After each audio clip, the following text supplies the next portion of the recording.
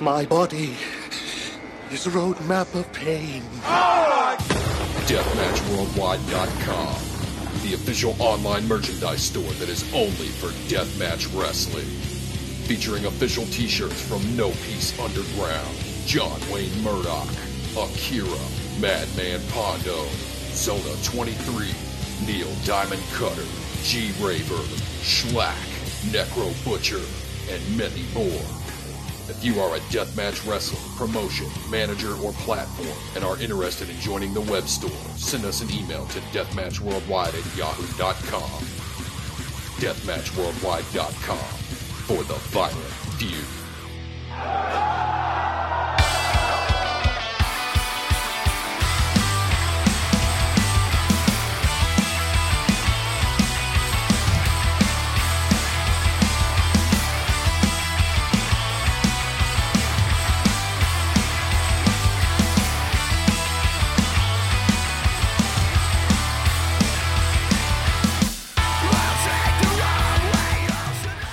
Welcome everyone to Faces and Feels. I'm your host Rafe Houston, and today I'm joined by a very special guest.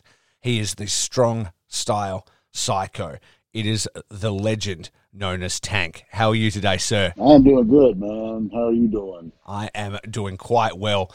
We briefly mentioned that it's bright and early here and not so much for you over there. So I want to thank you for your time in your evening spending it with me. No problem. Awesome. So I've said quite freely on my podcast and stuff that it's only in the last few years that I've been exposed to deathmatch wrestling and a lot of the stuff that you guys do. And so my first exposure to you was when you popped up on ICW No Holds Barred. But I want to, before we get all the way to the end of that journey and with the stuff that you've been doing now with those guys, I thought it'd be fun to rewind because I've done some research on you and you've been quite busy over the space of your career. So take me back to when you first remember wrestling jumping out at you. Was there a particular face that popped out on the TV screen when you were a kid, or was it not till you were older? How did it all come about? I was actually 9 years old, and my dad, he watched wrestling every weekend, and I didn't really care for it. I thought it was kind of stupid just watching guys in their underwear fighting. Yeah. And it was Georgia Championship Wrestling, Mr. Wrestling 2, and the Masked Superstar. They were doing something, and the Masked Superstar just beat the piss out of Mr. Wrestling 2 and took his mask off. Oh. And it was the end of the show, so I was like, oh, I got to watch this next week. I watched it the next week, and the next week, and I was hooked. Yeah. And I was a fan since I was 9 years old, and being from Chattanooga in Tennessee, we're down in the southern part of the country. Yeah. There was all kinds of territories and promotions, so they would come through Chattanooga, my dad would take me, and I got to see so many cool wrestlers: Bruiser Brody, Abdul the Butcher, Dusty Rhodes. Wow. Being a youngster, and then I was like, I want to be a wrestler. I was like, I'm going to be a pro wrestler. And fast forward 17 years later, and had my first match when I was 26 years old. So wow. I kind of started late. Yeah. It's so interesting to me. So I'm from Perth, Western Australia. I grew up in a very small town to start with called Dongra, which is just outside of Geraldton, which is like a smaller city in WA. So wrestling was always like so far away from me. Like the idea of being a wrestler, it's just impossible, like to cross the world and like come to America and stuff. For you, going to those shows and seeing these larger than life guys and stuff like that, did it feel like more obtainable, like a realistic goal? Because you're seeing this stuff all the time, right? And it's around all the time. You must be like, hey, if I just put in this work, I could be where they're standing. Yeah, back when I started, there was not really a whole lot of wrestling schools. There was a couple of shows around here that I would attend. And actually, the way I got started, me and some buddies of mine, we would do backyard wrestling. Yeah. But we weren't doing like the deathmatch backyard wrestling. We actually watched WCW, WWF, and we'd go in the backyard and reenact what we just watched. We kind of taught ourselves. Mm-hmm. And there was a guy in Chattanooga who had a boxing ring in his parking lot. He was a kickboxer instructor. So we asked him, if we fix your ring up, can we play in it? And he goes, yeah, sure. So we would run little shows for our friends. I had like 3 different characters. Yeah. My buddy had 2 or 3. And these local guys drove by, and Richie Dye and Rawhead Rex, who ended up being my trainers. Yeah. They were like, you guys aren't half bad. You come down to TWA. It was in Rossville, Georgia. It was about 10 miles down the road. They were like, just show up and we'll see what happens. And like 8 of us showed up. They beat the dog shit out of us. And I was the only one to go back. Yeah, wow. I mean, they beat us up pretty good, and I was the only one to show back up, and they were like, well, we'll train you, and had my first real match 6 weeks later. Yeah, so that's that real old school, like protecting the business, making sure people really want to do this, right? Like you hear those stories in the past, like even Hulk Hogan says he got his leg broken and all that kind of stuff. So they laid that in pretty hard. Like if you're going to be a wrestler, this is what it feels like all the time, that sort of thing. And you were so into it, you're like, hey, I can take that. Hell, they didn't smarten me up for like another 6 months. I mean, oh wow, they taught me moves and stuff and how to work, but I was stiff. I mean, I'd wrestle some of these older guys, and they were like, man, you need to lighten up. I mean, you're beating the piss out of us. And I'm like, well, I thought this was real, I mean, I knew it was a work, but the etiquette of it, I didn't really learn till later on. Yeah. And that's when this one guy, Bobby Hayes, came into my life, and he taught me how to work, and these guys taught me how to fight and defend myself. Yeah. They were like, you're going to run into some older guys who are going to test you, and I had some amateur wrestling background, so they taught me more or less how to defend myself. Yeah. And Bobby Hayes taught me how to actually work and not beat the crap out of people. Yeah, right. So basically preparing you for a life on the road. It's like a journeyman wrestler. You're going into different territories. You don't know who's going to be standing across the ring from you. So like basically to be ready under any circumstance. Oh, yeah. Yeah. Wow, that's really cool. You say amateur wrestling background. Was that something that you did in high school? Yeah, high school and a little bit of college. Yeah, right. So you said that you had your first match at 26. What age was this when you started doing the training? 26. Oh, I was okay. 25. I had just turned 26. Yeah. I had my first match in November of 96, and I turned 26 in October. So I started training when I was 25. You see, like now, man, these kids now start training at 15 or 16 years old. Yeah. So they got, when they're 26, they've already got 10 years in. So I was a late bloomer. Yeah. Pretty much. Yeah. That's why, now at 50 years old, I'm still going, and people are like, damn. I mean, I've been in 25 years, so. Yeah, it's quite like some of the people you're versing weren't even alive when you started. Oh, I get that all the time. I mean, I was at a show a couple of weeks ago, and this kid came up to me and goes, my dad used to take me down to Canton, Georgia, and I saw you wrestle when I was 5. I was like, oh, thanks. It just makes me feel like an old fart. You're like, I could have not known that. That was great. Yeah, exactly. I'm like, oh, all right, cool. That's cool, though, man, because that's almost full circle a little bit, because you talk about, your dad taking you to your first shows and stuff and having those moments and kind of bonding experiences with him. It's really cool that, like, those guys had that watching you. Oh, yeah. So, obviously, your dad was a fan. Was he into the idea of you being a wrestler? Like, when you started to do shows and stuff, would they come down and watch you and stuff like that? Yeah, they, my mom and dad, my dad came to, like, pretty much every show I did for, like, the first couple of years. Yeah. They were all pretty local, 40, 50-mile drives. It wasn't too bad. Mm-hmm. My mom came to my first, 5 shows, and then the first time I ever bled, she never came back. She was like, nope, this is enough for me. Yeah. Because I always told her, I was like, I'm not going to be one of the guys that bleeds and blah, blah, blah. And bled, my 5th or 6th match, and she was like, yeah, no, this ain't for me. That escalated quickly.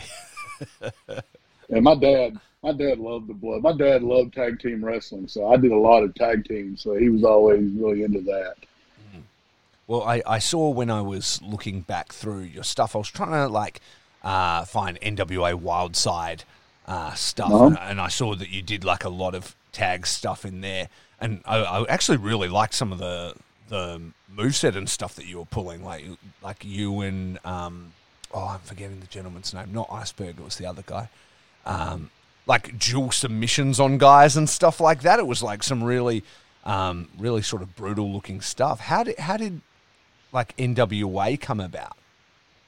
Okay, I had been wrestling in TWA in Rossville. They moved to Dalton. I took a little time off. I've got a real job, and it kind of cut into my wrestling time. And so once I could figure out got on a different schedule, I started going back down to TWA and moved to Dalton, Georgia. I met Dan the Dragon Wilson, who is my manager now, the Reverend. Yeah. He was ring announcing. Well, he'd got a spot at NWA Wildside being a ring announcer. So that was the spot to go. I'd never really heard of it, and he was telling me about it, and I was like, I'd like to go down. So I rode down with him. It was their Halloween show, Fright Night, 2000. And I saw a very young AJ Styles do a shooting star press from the top rope to the floor. Yeah, wow. And I was like, yeah, I want to wrestle here. Yeah. So I had gotten a little bit of better shape, lost some weight, and then had a tryout in May of 2001. And I did it was a Friday night show. It was like 12 people there. You know, they would do the tryout shows on Friday nights. And I took a kid down with me named Drew DeLight. I'd wrestled him quite a few times, and I was hoping we'd both get a spot. But I did an elbow from the apron to the floor, like the Cactus Jack elbow. Yeah. And they loved it. Yeah. So they were like, we'll come back next Saturday for a TV taping, you and Drew. So we both came back, did pretty much the exact same match. I did the elbow again, and they were like, oh, man, that's crazy. And then pretty much got a spot because I did that elbow and never did the elbow again because it hurt too damn much. Did you had you seen the elbow somewhere, or was that just something you made up on the spot? Yeah, it was. I slammed him on the floor, and I was like, "What the hell can I do now?" So I just climbed up and did the Cactus Jack elbow. Yeah, and about broke my hip. Yeah. And I was like, "Oh, I don't know about this." And then I did it the following week, and I was like, "Yeah, I'm not going to do this anymore."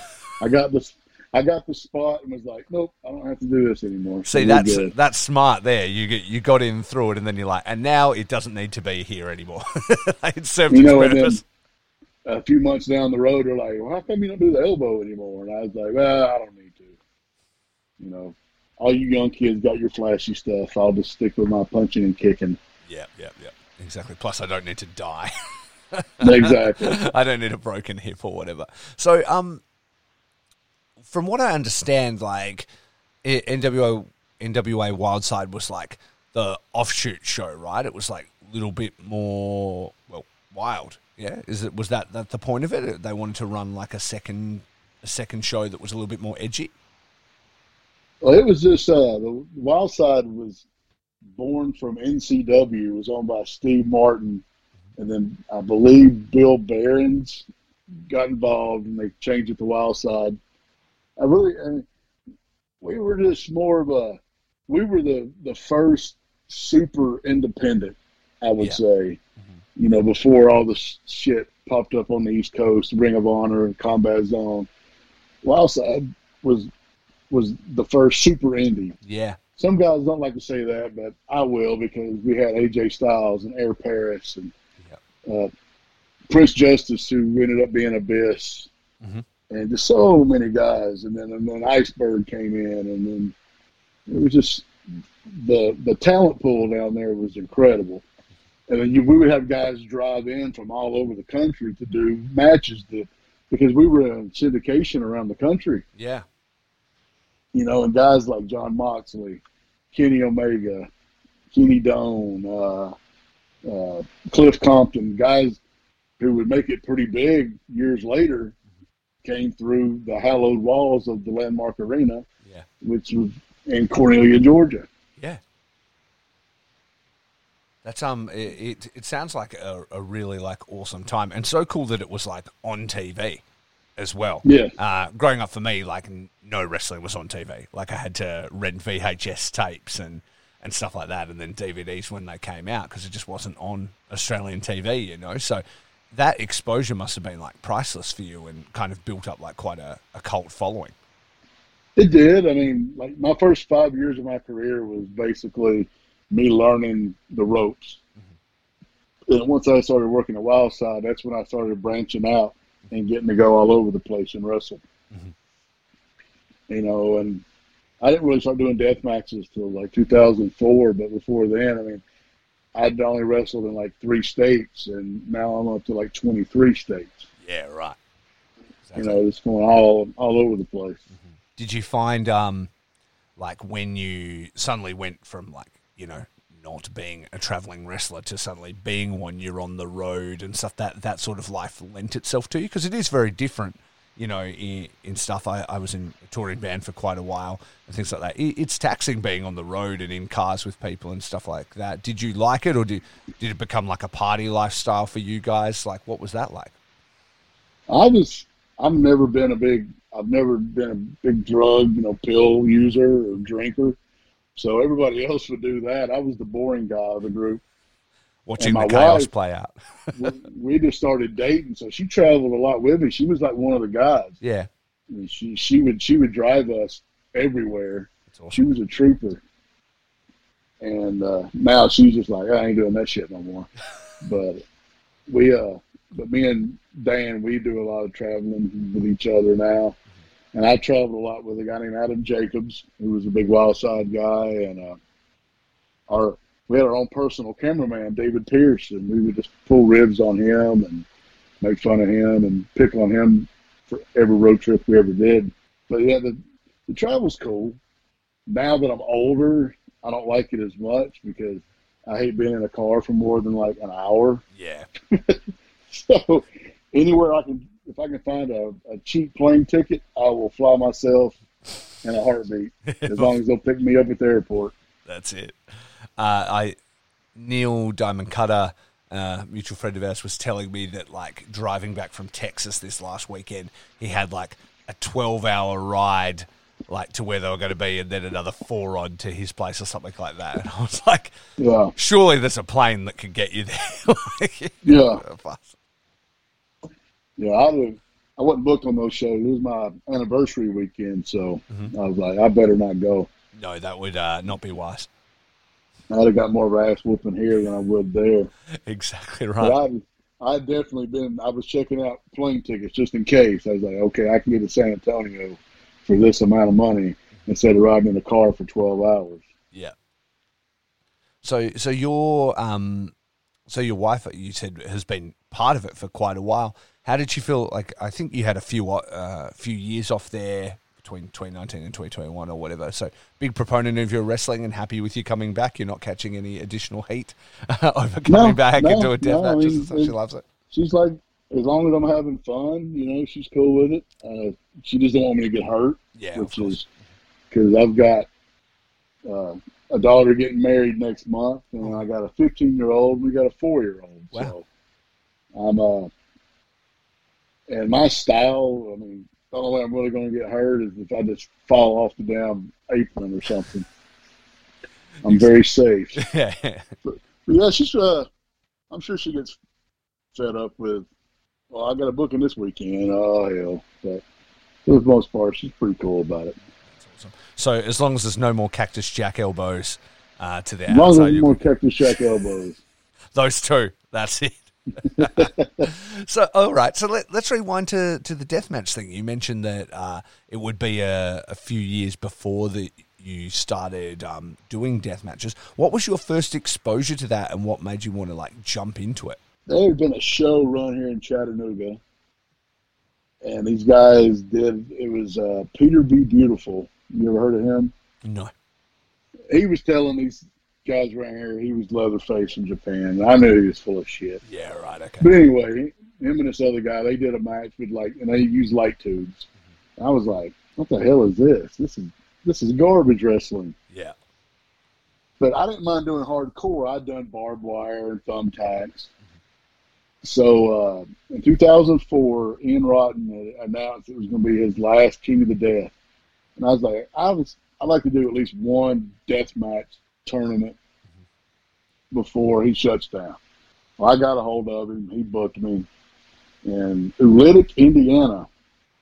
And it was the first time I'd ever done glass or any of that. And he was pretty like, what are you not comfortable doing? I go, well, I don't want to do fire, but I'll do the glass or whatever else you got. And I did that one tournament. And then he was like, I'm going to do a tournament next year. And then I did 8 straight with him. But, working for IW Mid-South was a big deal, too, because he would mix in the deathmatch guys with the technical guys. Like, I got to wrestle, Davey Richards and Roderick Strong and all these guys, too. So, at the time, Ian's shows he was like the feeder program for Ring of Honor. Yeah. He was booking AJ, Samoa Joe, Bryan Danielson, all these guys way before Ring of Honor even started. But so I was more of a deathmatch guy, but like I said, he would throw us in there with some of these other fellas. But the death matches to me were just fun. Getting to work Necro Butcher. I'll be honestly, I'd seen what Necro had done, and I was like, I don't know about this. This son of a bitch is crazy. Yeah. Easy, man. It was an easy match. I wrestled him 4 or 5 times, and each match was easy. Nothing too bad. He is crazy as hell, but you just got to look over that. Write that off. It's funny that you said he announced that was going to be his last King of the Death matches, because I'm pretty sure he said that quite a few times, hasn't he? I think he had said it every year since 2000. Yeah, okay. It's a marketing tactic. We understand. So 2004 was your first, but you won 2005. Is that right? I won the Carnage Cup. Oh, Carnage. It was IWA Deep South tournament that Kevin Brannon ran, and I won it. I beat Necro in the finals. Awesome. And like I said, I did every other King of the Death up till 2009. And then I went back in 2015 and did one. Did you were you interested in doing it this year, or it wasn't really on the radar for you? Not looking to get into any super tournaments right now. I had plans. Yeah, that weekend I couldn't do it. Yeah, Ian had hit me up, and I was like, "We've got a family thing going on." I go, "No, just give that spot to a younger guy who really needs it." Yeah, absolutely. And then once it was going on, I kept seeing videos of it, and I was like, man, I should have went. But yeah, exactly. But hey, commitments. Again, you don't want to get that heat. No. You don't need it. Now that's awesome. So fast forwarding a bit to that match that I mentioned at the start with Neil Diamond Cutter at ICW No Holds Barred, the first one I saw from you. From my understanding, you were there for another event, right? And somebody pulled out last minute, and Tank was there with his gear, and they're like, "Get in," sort of thing. Was that how it kind of went down? Yeah, basically, I was booked for Tony Deppin's Beer House show. Oh, yep. And I worked Manders, and we had a fun little match. Well, the night before, DeMonto saw me and was like, "Hey, Jeff King's ghosted me. I haven't heard from him, so if he doesn't show up, the spot's yours." Yeah. I was like, sweet. So then Saturday rolls around. He goes, yeah. He goes, you're in the match. And the match I had with Manders was my first match in over a year and a half. Yeah. I had retired in 2017. Okay. And I took 18 months off, and I got booked for WrestleMania weekend in New Jersey.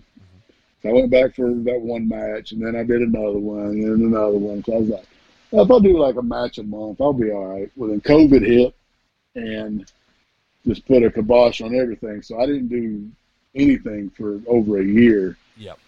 And then when I got booked for that Deppin show, I was like, I'll go down and do the one match, and I'll be content. I'll be good to go. Well, then the ICW spot rolled around, and I did that match with Neil. And he made me look like $1,000,000 because I'm fat and out of shape, and he made me look like a monster. And he's basically the guy who got me my spot with ICW. Yeah, and you've gone on to do some great matches there, like a match with John Wayne Murdoch, which was really awesome. Casanova Valentine, the Home Run Derby with Danny DeMonto himself, Yeah.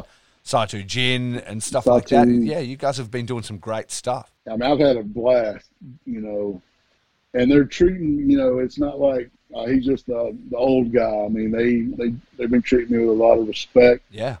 And one reason why, I wanted to come back is I did miss it. Mm-hmm. And there's a lot of guys out there now that I want to wrestle. Yeah. They were really good and tough guys. Like, on the tail end of my career, man, like the newer guys were kind of sissies. They you couldn't rib them. They would call you a bully, and they would whine and bitch and moan. And I was just like, I can't take this shit no more, so I'm quitting. Yeah. Well, now, 3-4 years later, there's a totally different crew of new guys who are, like I said, really good and tough and don't mind taking an ass whipping, or I don't mind taking one myself. But I want to work with, and working with Murdoch was like a big honor for me. Yeah. I mean, he might have said it was an honor for him. It was an honor for me to be able to go out and go toe-to-toe with one of the top guys in the world. Not in this country, in the world. Straight up. Mm-hmm. And go toe-to-toe with him. And, we had a hell of a match. Yeah. It shows their respect for you because they brought you in. You look like an absolute monster. And then they put you in there with the champion. You know what I mean? Like, very, very soon after, like, it's like, this is the level of respect that this person deserves. And then, you've picked up wins and stuff like that. And I think they've, protected you and made you look awesome. It makes you look like a commodity. And you come in with Dan. He's got the voice and the presentation and stuff. It's just awesome, man. Like, have you always, like, how long has Dan been, like, your reverend manager type scenario? Since 2005. Okay. Mm-hmm. In 2005, we did the whole Devil's Rejects thing in NWA Anarchy, where Wildside used to run. Okay. And it was me and Iceberg, Sean Tempers, Azrael, and Dominus. And so he kind of, we just ripped off the whole Devil's Rejects movie, and we were the Firefly family of wrestling. Yeah. And then I'd left for a while, and they had a couple of members, and I came back as a babyface against the heel Devil's Rejects, and then it went around full circle. We all got back together again. That's funny. He's like quite a presence, isn't he? That voice. Oh yeah, voice is crazy. Yeah, his promos are so good, man. I got a match Saturday with a guy named Derek Neal, and we're just fighting in the parking lot of the building. Yeah. And we went and filmed the promo yesterday, and it's just great.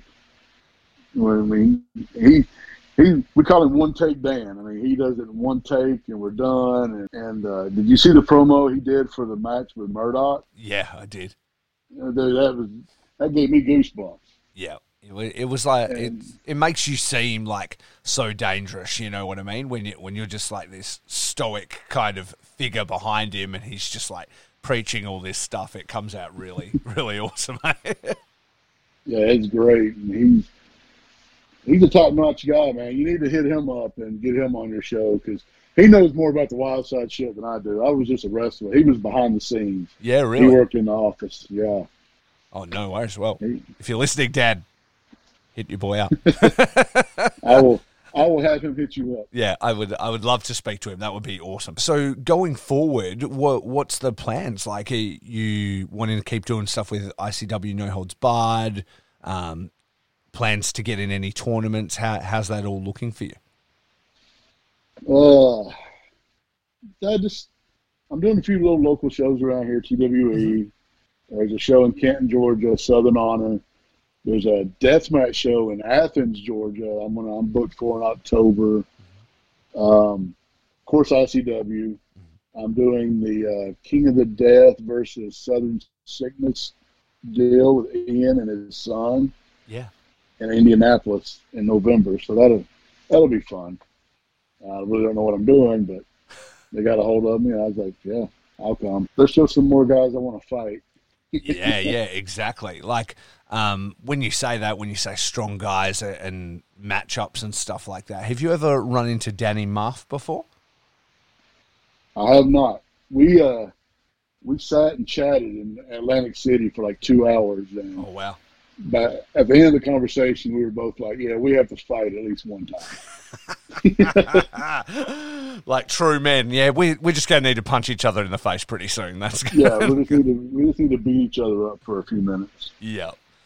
Well, actually, this is a great little segue. So, with my podcast, I sometimes like to put people on the spot, and I ask them if there's, anything in wrestling that they're feeling at the moment, or anybody that they match you should watch, or other wrestler they want to put over, or anybody they would want to wrestle. Who would they say? Is there a couple of people on your hit list that you've been looking at besides Danny? Oh yeah, Moff is on there. Of course, Nick Gage.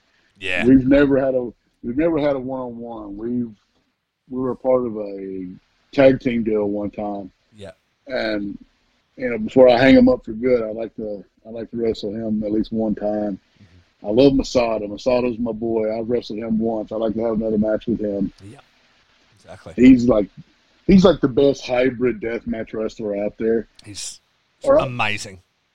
Yeah, he's just, and like I wouldn't really say I'm a deathmatch wrestler. I'm just a wrestler who likes to do death matches. Mm-hmm. Yeah. Like you get labeled a deathmatch wrestler, and that's the end of your career. Not anymore. But no. And like the resurgence of death matches in the last year, I mean, if you think about it, ICW and GCW kept wrestling alive. They did, 100%. And it's like Last year. IWTV gave them that platform that when the entire world was shut down and everything was terrible, they had the ability to entertain people. And it turned around and it took deathmatch from this thing that people, sort of spoke about in hushed tones to something that was cool and exciting to watch. You see like the numbers of people that like rep this stuff and are into it, and it's crazy. It must be really exciting, especially for somebody that lived through maybe some of those darker days where people were maybe looking down on it. Now, like, look at Nick Gage on AEW. You know what I mean? Like that, like throwing Chris Jericho through glass and stuff like that. That's literally insane, right? And then the match, he had with Matt Cardona. Oh, I loved it. Yeah. I mean, I don't buy wrestling. I mean, I don't buy pay-per-views, but I was like, I'm really interested in this match. Yeah. And I was telling everybody, I go, Matt Cardona he's gonna bust his ass in this match. I guarantee it. Yeah. I go, he's gonna go out and he's gonna bleed buckets. Yeah. Oh, no, he won't. No, he won't. And then he did exactly that. Yeah. He bled buckets. And then taking the belt everywhere and taking pictures of it. He's done more for that belt than anybody has. He's I mean, killing everybody's it. Right? talking about it. I wasn't terribly surprised either, because say what you want about like Matt Cardona and the Zack Ryder thing and stuff in WWE, that's a hard-working guy. And when you can be in a company for that long and go through the down times that he did where he's not being used and stuff, but he's constantly in shape and he's always there and he's loving wrestling and he's podcasting and he's doing stuff, that's somebody that loves wrestling, And so when he is free and has the opportunity, he's like, I'm going to do this, you're like, there's no way he's not jumping in like 100%. Oh yeah, he's jumped in with both feet. Yeah. And then him coming out saying the GCW universe. Oh, I popped. That's like huge. I love those details. Those little like things he did, and saying he's like MDK all day, but it's like Major Detloff Collector, which are the action figure collecting cases and stuff. It's just so funny. Yeah, and seeing the heat, like everybody throwing trash at him and stuff, like it was great. And like whoever came up with that whole angle is a genius. Yeah. I don't know if they had it planned out for all that, or if it was just Gage messing with him, and he, was like, "Hey, we can do something with this." Yeah. And it worked out great. But some other guys I like to work, Atticus and Eric Ryan. Yeah. Okay. These guys, they're the future. Yeah. I'm the past. I'm just hanging around. Guys like me and Pondo, we're just hanging around. Pondo's a legend. Yeah, man, these guys are the future. And I saw a kid at the AWR. We were in Indianapolis named Remington Roar. Yes. Mm-hmm. He impressed me. He looks good. I mean, he looks like he could whip somebody's ass. Yeah. I heard an interview with him on my friend Jeremy, I Got Your 5-Star podcast, and he's going to be somebody to watch, like, big guy, right? Like, yes. Oh, yeah, Jeremy. Shout out to Jeremy. He's a cool guy. He's great, isn't he? He actually came to Chattanooga last weekend for the Scenic City Invitational. I did a kind of a tame death match there with this guy named Logan Creed. It was very, we couldn't do glass or whatever, but we did a couple of gusset plates and a barbed wire door. And I think I'm up to that next. So I've been trying to, between everything else I'm watching, to get through the Scenic City Invitational. I finished the first night, and then today, maybe when I get off the phone, I'll get onto the second night. So I'm gonna be seeing that one later today, which will be good. It's just so much wrestling. It's hard to keep on top of it all. Oh man, there's so much to watch, and now I did watch the Texas shows last weekend. Mm-hmm. The stream was terrible. Yeah, it killed me. It just kept. I was like, man. So I hit up Dylan Hales, who lives in Chattanooga, who works for IWTV. I'm like, man, you need to fix this shit. He goes, man, we're working on it. We're working on it. Yeah, exactly. It can only be like, I must imagine it's like just so many people tuning into it that it's just not like equipped for it. You know what I mean? They must constantly be expanding and stuff to have I don't know how the internet works or whatever, but enough power to, broadcast around the world live on so many screens. And then if the building's got crappy Wi-Fi, I'm sure that doesn't help out either. It's not going to help anybody at all. But yeah, they were still a good couple of shows. Whenever it gets real choppy and stuff, I'll usually just go, okay, I'm going to leave this and I'll just watch it as soon as it gets posted, kind of thing. But it's not the same as watching. That's what I did Saturday. It just kept chopping up. So and they put it back up pretty quick. Yeah. And I fast forward to what I hadn't seen yet, and Schlack and Scott Summers it was great. Yeah. But, Summers got hurt halfway through the match. He couldn't even stand up. Mm-hmm. And I actually hit him up, and he's doing good. Yeah. Is he okay? Like, is he going to be able to go? Yeah, Does he need surgery or something? No, he said no surgery. Oh, okay. Well, that's great. That's great. Because I did an interview, an episode with Jeremy this week where we talked about those two shows, and we were talking about Scott Summers, and he was like filling me in on his background, and he said he is a guy that's had almost like a few false starts, like every time like sort of a big thing comes around, he's had a few like really unfortunate injuries, and so we were worried. We're like, oh, hopefully this isn't going to like sideline him again, because that was like great exposure for him. He looked like a monster, and the heart that he showed in that match really shone through. Like everybody was like, what a tough motherfucker, and so I've never met him. I've chatted with him on Facebook Messenger, and like I said, I hit him up because I worry about people. Yeah. I was like, hey man, how's the leg? He goes, I'm fine. I go, well, get healed up, and then me and you, before I quit, we got to tangle at least one time. He goes like, definitely. It's kind of cool now. I guess like the cool thing on the indies is for people to make a list of who they want to work. Yeah. Now it's kind of cool, but I'm on people's list that they want to work, Exactly. Like, I'm pretty sure you could call your shots, and like any of these guys we were talking about, they'll be like, hell yeah, I want to work Tank. That'll be sick.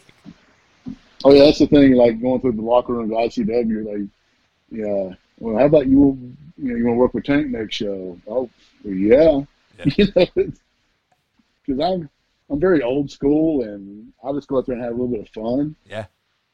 We're going to get cut up and bruised up and whatever and bleed, but yeah, I'm pretty safe. Yeah. Well, you can also see that you can still go and you can have a hell of a match. Look at the Murdoch match.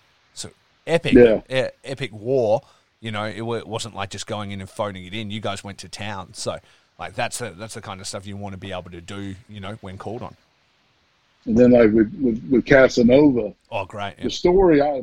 The the story I was trying to tell was, he's a young guy. He's beating my ass, and like the frustration on my face. I'm like, what do I got to do? And then I laid the headbutts on him, and then I waterboarded him. Yeah. And then I was like, I did some dastardly shit because I'm an old man and I got to do some dastardly shit. That's it. Pull the tricks out. Guy. Yeah, absolutely. I loved it, and I loved that you won too. I was like, fuck yeah. It's like, you're getting beat up on. Cass is not a small guy, and it's like, oh no, the young buck is maybe going to take him down here. But then you're like, all right, have to get evil on him.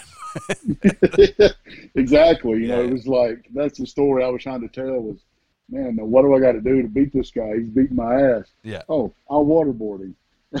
And see, that's the thing. All the guys now, like when you look at like the current crop of deathmatch wrestlers, and I'd include you with this, is they're all trying to tell stories all the time. The thing people used to say, like about death matches, is like, oh, there's no stories, they're just swinging tubes, it's blah blah blah, just garbage wrestling and stuff. But then you look at these stories that are being told, and you're like, tell me that's not happening. Like, look at John Wayne's story all the way from Volume 1. There's threads running through everything, and you guys are obviously clearly thinking about it in every match that you attack. No, yeah. Like his match he had with Sadiqa, man, she is crazy. And I see they got her booked against Mickey Knuckles. I know. In October. That's going to be crazy. Yeah, exactly. That match with John Wayne was off the rails. That got, from what I could tell, got a little shooty. Got a little bit real. Did. Yeah, exactly. And so I don't know what's going to happen with Mickey. Jesus. Because when we were in Atlantic City, he wrestled her there. Yeah. And we all shared a hotel room. He walked in. He goes, man, I'd rather wrestle a fucking bear. I was like, yeah, I go, you can have that. I'll just stick with these guys over here.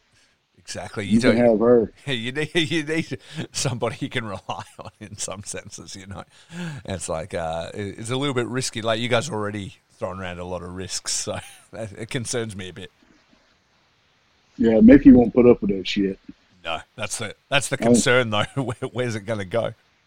Yeah, exactly. Exactly. I was chatting with a buddy of mine, Jeff G. Bailey, who was one of the managers at Wildside, and he goes, this match with Sadaka and Mickey Knuckles reminds him of like Samoa Joe and Necro. The vibe of that is like, what the hell is going to happen? Yeah, that match was crazy. I went back and watched that recently, and I was like, this is insane.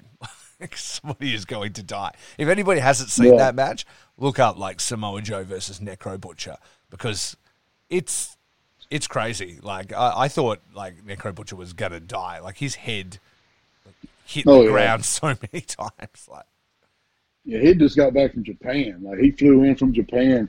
He already had the fresh, scars, and then Joe dropped him on his head. Head first on the floor. I was like, what the hell? Savage. Have you ever been to Japan? I have not. Still bucket list or no? Interesting. Yeah, I mean, it'd be cool, but I think at my age, I'd be like, nah, we're not going to take a chance with this old fart. But, it would still be awesome to, to go, I guess.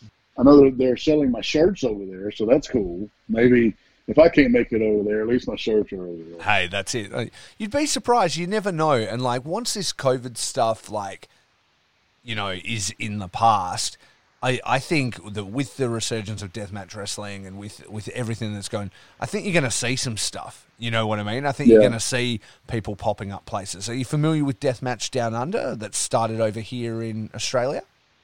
I've seen a couple of episodes on IWTV. Yeah, exactly. So that is run by a group of people over in Melbourne, so the other side of Australia from me. And yeah, they've only just gotten started up, and it's been really good, and they've got big plans and big aspirations. They just got locked down again for what feels like the 100th time. They were about to run the first ever Australian deathmatch tournament called the Dream Tournament. Death rules everything around me. And so it's been postponed to October, but they've got some big plans, so there'll be something to keep an eye on. And hey, if you ever feel like a trip to Australia, surely you can tee something up. Come see our sunny shores. So how's your, the COVID down there? Like here, it's on the rise again. Yeah. So where I am in Perth, we're like the most isolated city in the world, So we're all the way over on the west coast, the other side of the country from Melbourne and Sydney and Canberra and stuff. So for us, it's been relatively minimal. We've been really lucky. We've had a few lockdowns, a couple of weeks at a time and stuff like that, but it has never really been crazy. Over in Melbourne and stuff, they've had like 3-month lockdowns and all this, and they were just getting out of it and getting back to normal. And then Sydney had like the Delta variant hit or something like that. Yeah. And they're like doing 600 cases a day. They're in full lockdown. Now Melbourne's locked down. It's not good over there. They are rolling out vaccines pretty hot now, but they sort of botched it at the start. They didn't really have enough to begin with, but now they're starting to pick up steam and get that, sorted to as many people as they can. Yeah, at least down there, like here, it's all political.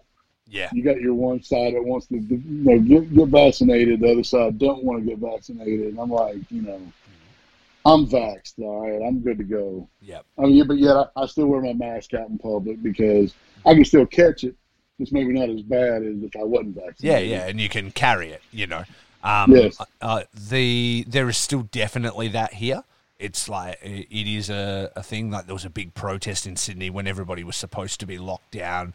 There's a few thousand people went marching through the streets without masks and stuff like that. It was like kind of a big uproar and things like that. And the police threw the book at them, from what I understand. But yeah, I just, for me, I'm like, I just kind of want life to go back to normal. I just want to do the right thing and do that. I've had my first shot, so I have my second Pfizer vaccination on the 3rd of September. Okay. So, and then I'll be fully done too. I want to go back to Japan, man. I want to come to America and see you guys. Like, I want my life to go on, and that's all I really care about. And I want everybody to be healthy, Yeah, exactly. Yeah, exactly. It must have been rough there for you guys for quite a while, just being like so locked down and not really being able to go anywhere or do anything. Yeah, it was. I mean, that's, like I said, I was on my little return, and then the COVID hit. And then I think that's one reason why I wanted to get back into it, because I was so fucking bored for a year and a half. I was just like, I got to get out of this fucking house. Yeah. They started opening stuff back up. It was okay. I'm like, I need to go hit somebody or something and get hit.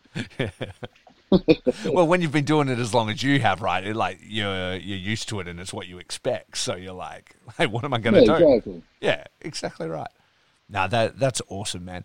I'm really excited to see what's coming in the future for Tank. I feel like there's just dream match after dream match that can be booked and sorted out. And like you said, everybody's got a list, and I'm sure you're on quite a few, and I'm sure your list is pretty long too. So tell the people where they can find you, man. On Facebook, my real name is Warren Hollander. I posted a bunch of silly shit on there. And Twitter, it's Tank_established 1996. Instagram's the same. I believe, I'm hardly ever on Instagram. It's usually just Twitter and Facebook. That's fine. I'll post all the links in the thing anyway. And also, speaking of shirts, don't forget you can grab all the new Tank merch on Deathmatch Worldwide. Shout out to Corey Higdon. Great site, and you've got some awesome designs up there too, bud. Oh, yeah, thank you.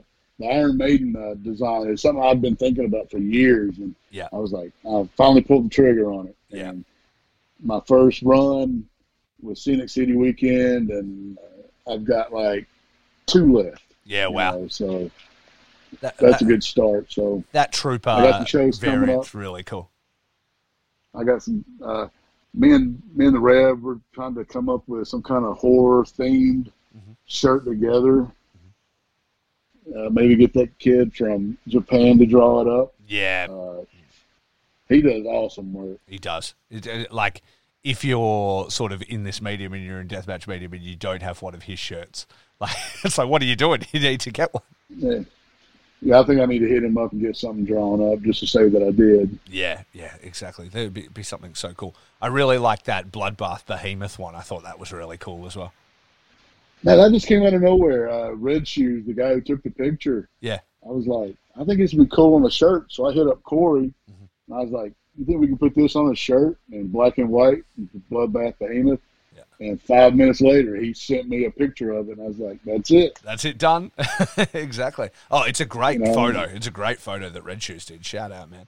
That's and I actually, I hit him up and was like, do you care if I use this picture? And he's like, no, man, go ahead. He goes, you're good to me. You put me over on social media. I was like, all right, man. I go, I will send you a shirt, which I still need to send him a shirt. Well, that's awesome. We'll make sure we credit him in the in the notes as well. Shout out Red Shoes Media. Awesome. Red Shoes Media. That's it. Tank, thank you so much for your time today, buddy. I really appreciate getting to know you. It's been a fun chat, and hopefully we can run into each other down the line sometime, yeah? I hope so, man.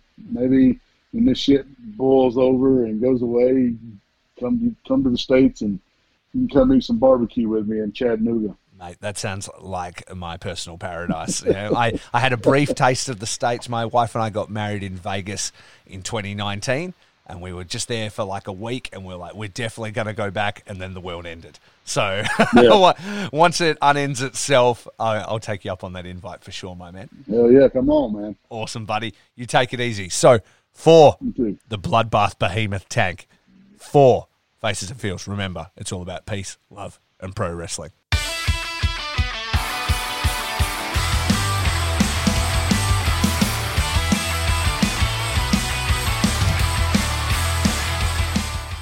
Thanks everyone for listening. Faces and Feels is a DIY project created and edited in-house by me, Rafe Houston. You can show your support by following us on Instagram @FacesFeelsCast, Twitter @FacesFeelsCast, and Facebook @FacesFeelsCast. Or send us an email with topic suggestions or feedback to facesandfeels@gmail.com, and don't forget to rate and review us on iTunes. Our banger theme is Loose Lips Sink Ships by the Thunder Vipers. Check it out on Spotify. And now hang around for a quick word from some friends of the show. Peace out. My body is a roadmap of pain. DeathmatchWorldwide.com, the official online merchandise store that is only for deathmatch wrestling. Featuring official t-shirts from No Peace Underground, John Wayne Murdoch, Akira, Madman Pondo, Zona 23, Neil Diamond Cutter, G Raver, Schlack, Necro Butcher, and many more.